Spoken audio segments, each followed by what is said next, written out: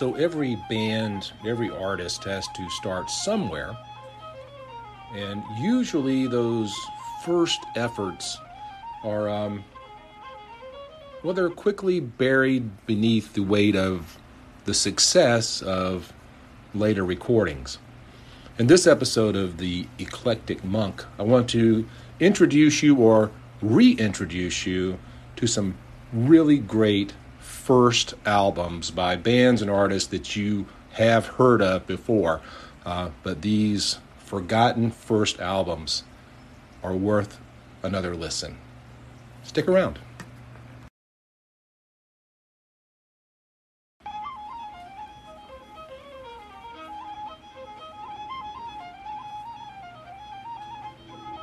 Any Way You Want It, Lovin', Touchin', Squeezin', Lights, Wheel in the Sky, Don't Stop Believing. That's Journey, of course. But what about Of a Lifetime? Have you ever heard Of a Lifetime by Journey? My guess is probably not. Off of their debut album in 1975, this is a journey that a lot of people have just never become familiar with because they had no chart hits. They had very little promotion. Outside of the San Francisco area, really no one ever heard of them. Steve Perry's not the lead vocalist. Gregg Rolie is the lead vocalist. And Gregg Rolie, of course, was the great keyboardist and vocalist for Santana from the late 60s into the early and mid 70s. In fact, Gregg Rolie and Neal Schon were both members of Santana's band when they broke away and started Journey in 1975, which is when this album is released. Their first album is called Journey. It's green. It's got 5 guys standing on the ground or falling through the air in kind of astronaut jumpsuits. And this is a really great prog fusion album. It sounds nothing like Lovin', Touchin', Squeezin', or Don't Stop Believing. There's nothing about this record that will remind you of those great bombastic Journey hits that are going to come later on in the late 70s and early 80s. And I love Journey. I love the later stuff. I love Steve Perry's voice. He was so fantastic. But I'll never forget buying this first album. I had discovered Journey when the Evolution album had come out. And so that was in 1979, 1980. And I went to the record store to see if there was more Journey. And lo and behold, there in the cutout rack on the back of the record store was this album by Journey. The logo's totally different. The band members looked different. The whole album just seemed kind of different, and I bought it for like $3. I took it home and I put it on, and I was so immediately blown away by what I was hearing. This is a great album. Side 1 is particularly good. It ranks in the top 5 album sides of all time, in my personal opinion. I just think it's a great record. And you can hear that Santana influence. You can hear the jazz influence, as well as the more prog rock. The tracks are long. There's a lot of instrumental tracks on the record. And Gregg Rolie, to me, is just one of the great underrated vocalists of all time. You probably know him best as the lead singer on Black Magic Woman by Santana. That's Gregg Rolie. And he is the heart of Journey, right up until he left the band after the Escape album. So if you've never heard this album, you need to go out and get it. You need to listen to Journey. By the way, great trivia question for anyone. You can say, who was the 5th member of Journey on their first album? Because there are 5 people standing on the cover. And of course, most people think that the 5th member of Journey is Steve Perry, because indeed on their 4th album, Infinity, he becomes the 5th member of Journey. And on the 2nd and 3rd album, there are only 4 members. There's Gregg Rolie, Neal Schon, Ross Valory, and Ainsley Dunbar, who was the drummer on the first 4 Journey albums. But on that very first album, there's a 5th member, a guy named George Tickner, who's a guitarist and was a studio musician who was part of that initial band. And then after the first album came out, he was no longer a member. He didn't tour with them. He didn't play with them, although he did work in the studio with them some, I believe. So Journey from 1975, you need to listen to that record. 1974, just the year before, Kansas is formed, and Kansas releases their first album called, oddly enough, Kansas. Now, of course, we all know Kansas, Carry On Wayward Son, Dust in the Wind, and so many other great songs. But on this very first album that they put out, there were no hits. They released a couple of singles. Lonely Wind was probably the main one that came out and gained no traction, got no airplay. It was re-released off of the live album that they put out several years later, and gained a little bit of traction. In fact, that's where I first heard the song, because I bought the live album and then went back and bought their first album. Of course, I was in love with Point of No Return and Left Overture, two fantastic records. But when you go back to Kansas's very first record and listen to it, you're going to really kind of hear this hodgepodge. It's a very kind of almost mixed up album. It's very prog, very progressive, very hard rock. I love Death of Mother Nature Suite, which is the closer on side 2. Just a fantastic song. Journey to Maribyrnong shows that great Kerry Livgren writing style, where he's telling this story that he kind of drops you into the middle of. And it's a really, really interesting record. It's got a lot of high points, and it's got some low points. There are some rough cuts on Kansas's first album. I'm not going to lie.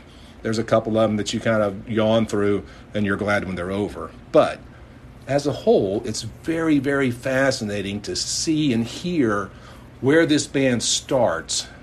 And you're going to see where they're going to show up 3 albums later when Left Overture comes out with Carry On Wayward Son. And that is just a masterpiece of progressive rock and roll. Everyone needs to be listening to Kansas, one of the bands that's not in the Rock and Roll Hall of Fame, much to the shame of the Rock and Roll Hall of Fame. Come on, Cleveland, get with it. Kansas deserves to be in the Rock Hall. I just don't understand. Well, going back in time a little bit more, back to 1972, we find a guy that we're all familiar with named Peter Frampton. Now, Frampton had actually been a guitar player with the English band Humble Pie until 1971. He left them, and he went into the studio, and he recorded an album called Winds of Change in 1972. And I love this record. This is one of those albums, it's very, very laid back. There's a lot of acoustic music on it. He's got probably the big song off of it, which didn't chart very well. Again, there were no big hits on this record, but Winds of Change, of course, is a great song. All I Want to Be Is By Your Side was probably the single that was most well known. And of course, you hear both of those songs as well as his version of Jumpin' Jack Flash, the great Rolling Stones song. On the live album, Frampton Comes Alive. So he plays 3 or 4 hit songs off of the first album in that concert, which was recorded in 1976. So it's about 4 years later. But 1972, Peter Frampton's Winds of Change it's just one of those albums that if you've had a long, stressful day and you just want to unwind to some great, fantastic guitar work, because Peter Frampton is above all an incredible guitarist. Put on this album and just lay back and listen. Again, Peter Frampton, one of those highly, I think, underrated artists. People don't really give Peter Frampton his due, but I think, for my money, just one of the great guitar artists of all time, and a wonderful vocalist, fantastic writer. I just love Peter Frampton. And his very first solo album is well produced. Billy Preston appears on it. Ringo Starr appears on it. I mean, it's kind of an all-star event because he is, well known with his time with Humble Pie, although Humble Pie was not nearly as big in America as they were in the UK. So, Journey's first album, you need to listen. Kansas, their first album, you need to listen again. Peter Frampton's Winds of Change, fantastic album. You need to listen to it. When we come back, I've got 2 more fantastic and almost forgotten first albums everybody needs to be paying attention to. Stick with me.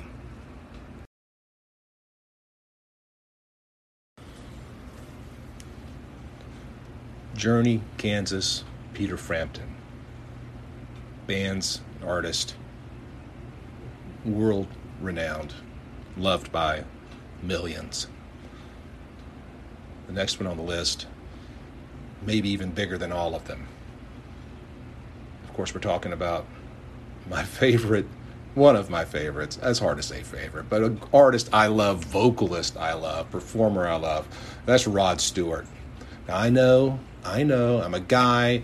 Guys aren't supposed to like Rod Stewart. Rod Stewart, did all that disco stuff in the late 70s and early 80s, and she even went on to do American Songbook stuff, which is fantastic. If you haven't listened to Rod Stewart, sing Gershwin, you haven't experienced Gershwin the way it needed to be listened to.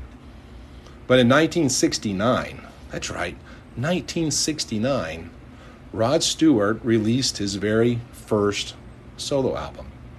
Now, he had been with the Jeff Beck Group, started in 1967. He's on the first two Jeff Beck Group albums as lead vocalist, and really, really fantastic records. If you're not into Jeff Beck, you need to go back and listen, especially those early recordings with Rod Stewart.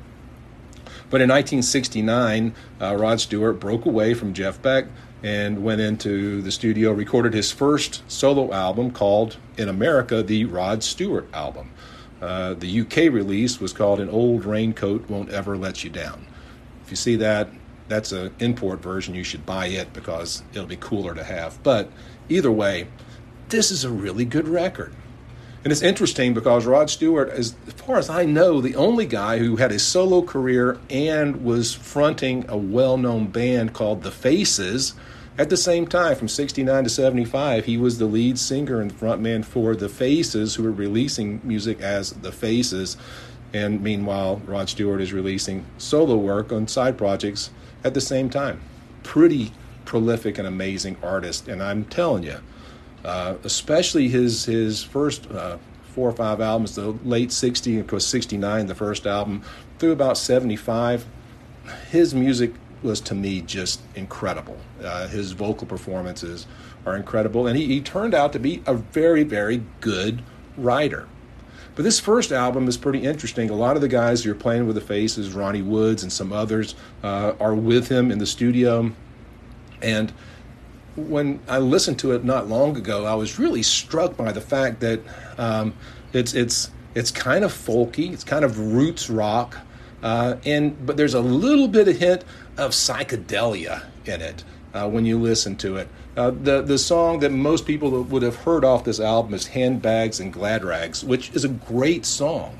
If you haven't listened to that one lately, go to YouTube and pull it up. Handbags and Glad Rags by Rod Stewart. You've probably heard it somewhere along the way. But this first outing as a solo artist just gives you a glimpse of the sheer energy and talent that Rod Stewart brings to rock and roll. He is first and foremost a rock and roll artist. Even though he slipped into, some other stuff later in his, pop and disco later in his career. And it's all done with a wink, by the way. If you go back and you listen to those late 70s, early 80s recordings of Rod Stewart, he's making fun of himself because he knows where he came from, but he was into it for the money for sure. Anyway, again, not ashamed to say I am a huge Rod Stewart fan, and I really, really love that first album. His first 4 or 5 albums are just fantastic, but the first one, really good record, and definitely one that you need to pick up and listen to. Well, that brings me to my favorite first album, released in 1973, and if you know me, you know I'm going to say Queen, because their first album is a masterpiece. They actually were recording at Trident Studios in London off hours. Their management was able to get them studio time when no one else was in the studio. So David Bowie would leave the studio at midnight, and then the guys from Queen would go in and record till 5 a.m. when somebody else would be coming in to take over. And in between those times, they were discovering, creating, and embellishing on this incredible style that they were going to just rule the world with. Again, their first album is simply called Queen. It's got a fuzzy pink cover with Freddie Mercury on the front of it, kind of blurred out. There's nothing outstanding about the cover. But when you put that record on and you listen to it, you are immediately shown just how talented these four guys were. We forget. Everybody thinks about Freddie Mercury as being the great showman, right? The great voice and the stage presence, and yes, he had all that. But Freddie Mercury was a really good piano player and an incredibly talented lyricist and songwriter. They were masters at songcraft. When you listen to Brian May's songs that he wrote, it's just, he was thoughtful and innovative. His first album has, of course, he's got his homemade guitar that he and his dad built. And John Deacon is an incredible lyricist. He's a great writer and a very, very innovative bassist. If you listen to the bass work on this first album and you understand that the bass is not only a guitar, but it's a percussive instrument, right? It's both. And John Deacon's bass work is some of the very best, and you don't notice it, and that's the mark of a great bassist. Paul McCartney, the same way. We underrate and underappreciate a great bass player. John Deacon was one. And of course, actually, Roger Taylor, the drummer, is I just love Roger Taylor. I love his voice. I love what he did with the drums, and I love the songs that he wrote. He is the rocker of the group. And this first album, I'm telling you, it is unlike anything else Queen did. It opens the door. They had no serious hits off it. Keep Yourself Alive was the single that was released off of it, and actually kind of re-released after Bohemian Rhapsody took off in 1975.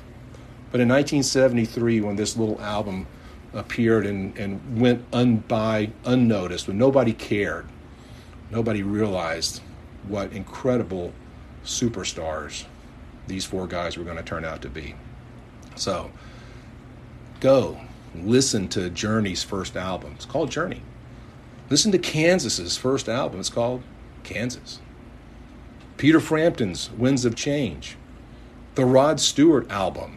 I know that's an innovative name. And then Queen, simply titled Queen.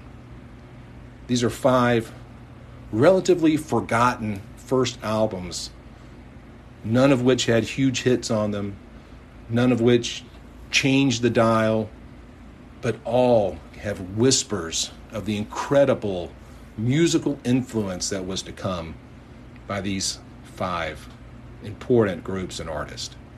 So, I hope you enjoyed this. I hope you will go out and listen, and I hope you'll give me some feedback as you do. Let me know which of these 5 first albums you find the most compelling. I like them all.